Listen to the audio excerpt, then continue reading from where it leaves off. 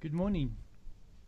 Yes, I think we can describe the youth as a diverse community that want to engage to each other and want to take part in knowing different communities, and also want to take part in the education system, which is almost at breaking point at this stage, where we want students to go to schools and to go and to get their schooling career going, and to go into to make sure that they can go into an academic career, tertiary institutions where they can get jobs and make sure that the economy of South Africa is growing.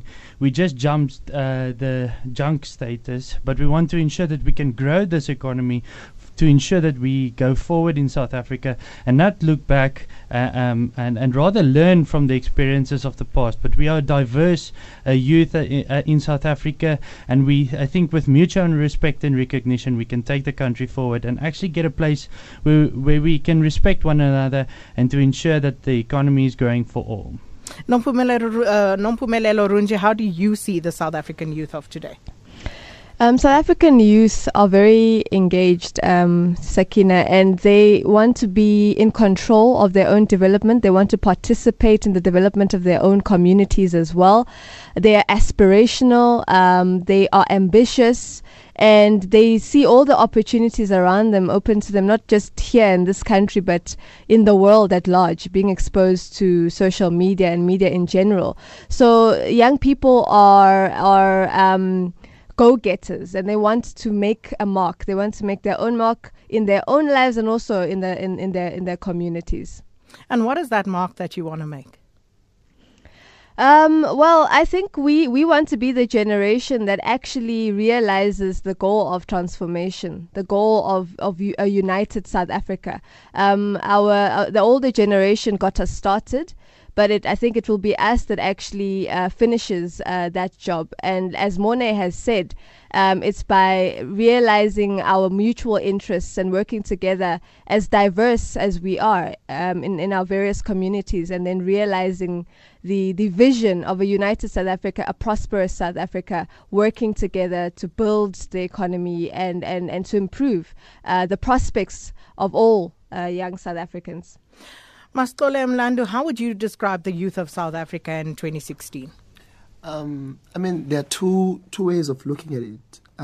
One, we have a generation of young people who are waking up from the Nyaupe politics of 1994, the Rainbow Nation, who are finding themselves in the trenches of Khayelitsha and discovering at the age of 19, 20, still I have nothing.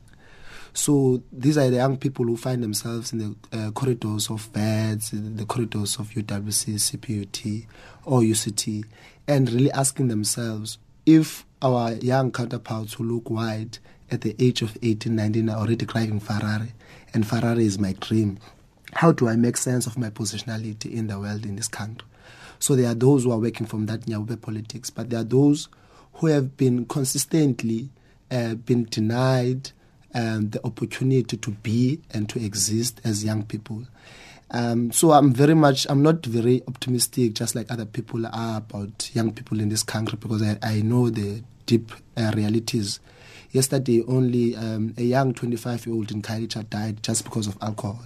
So I describe the young people of this country as a very depressed and a very sad reality of being broken and being stagnant because of the economic realities that we find ourselves in. And Fasiha, how do you see the youth of 2016?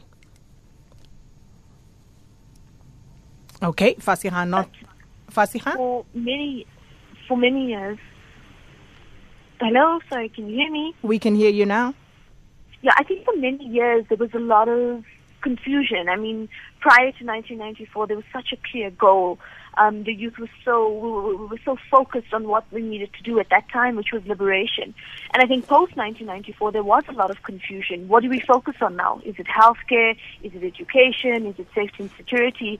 And I think in the year 2015, now we're starting to see the so-called born-free generation hit university and other higher education spaces.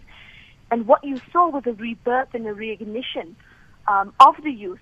And this really beautiful understanding of where the youth actually want to go. And I think we've made ourselves very clear in saying that our goal and our generational mandate is to deliver on free and quality education.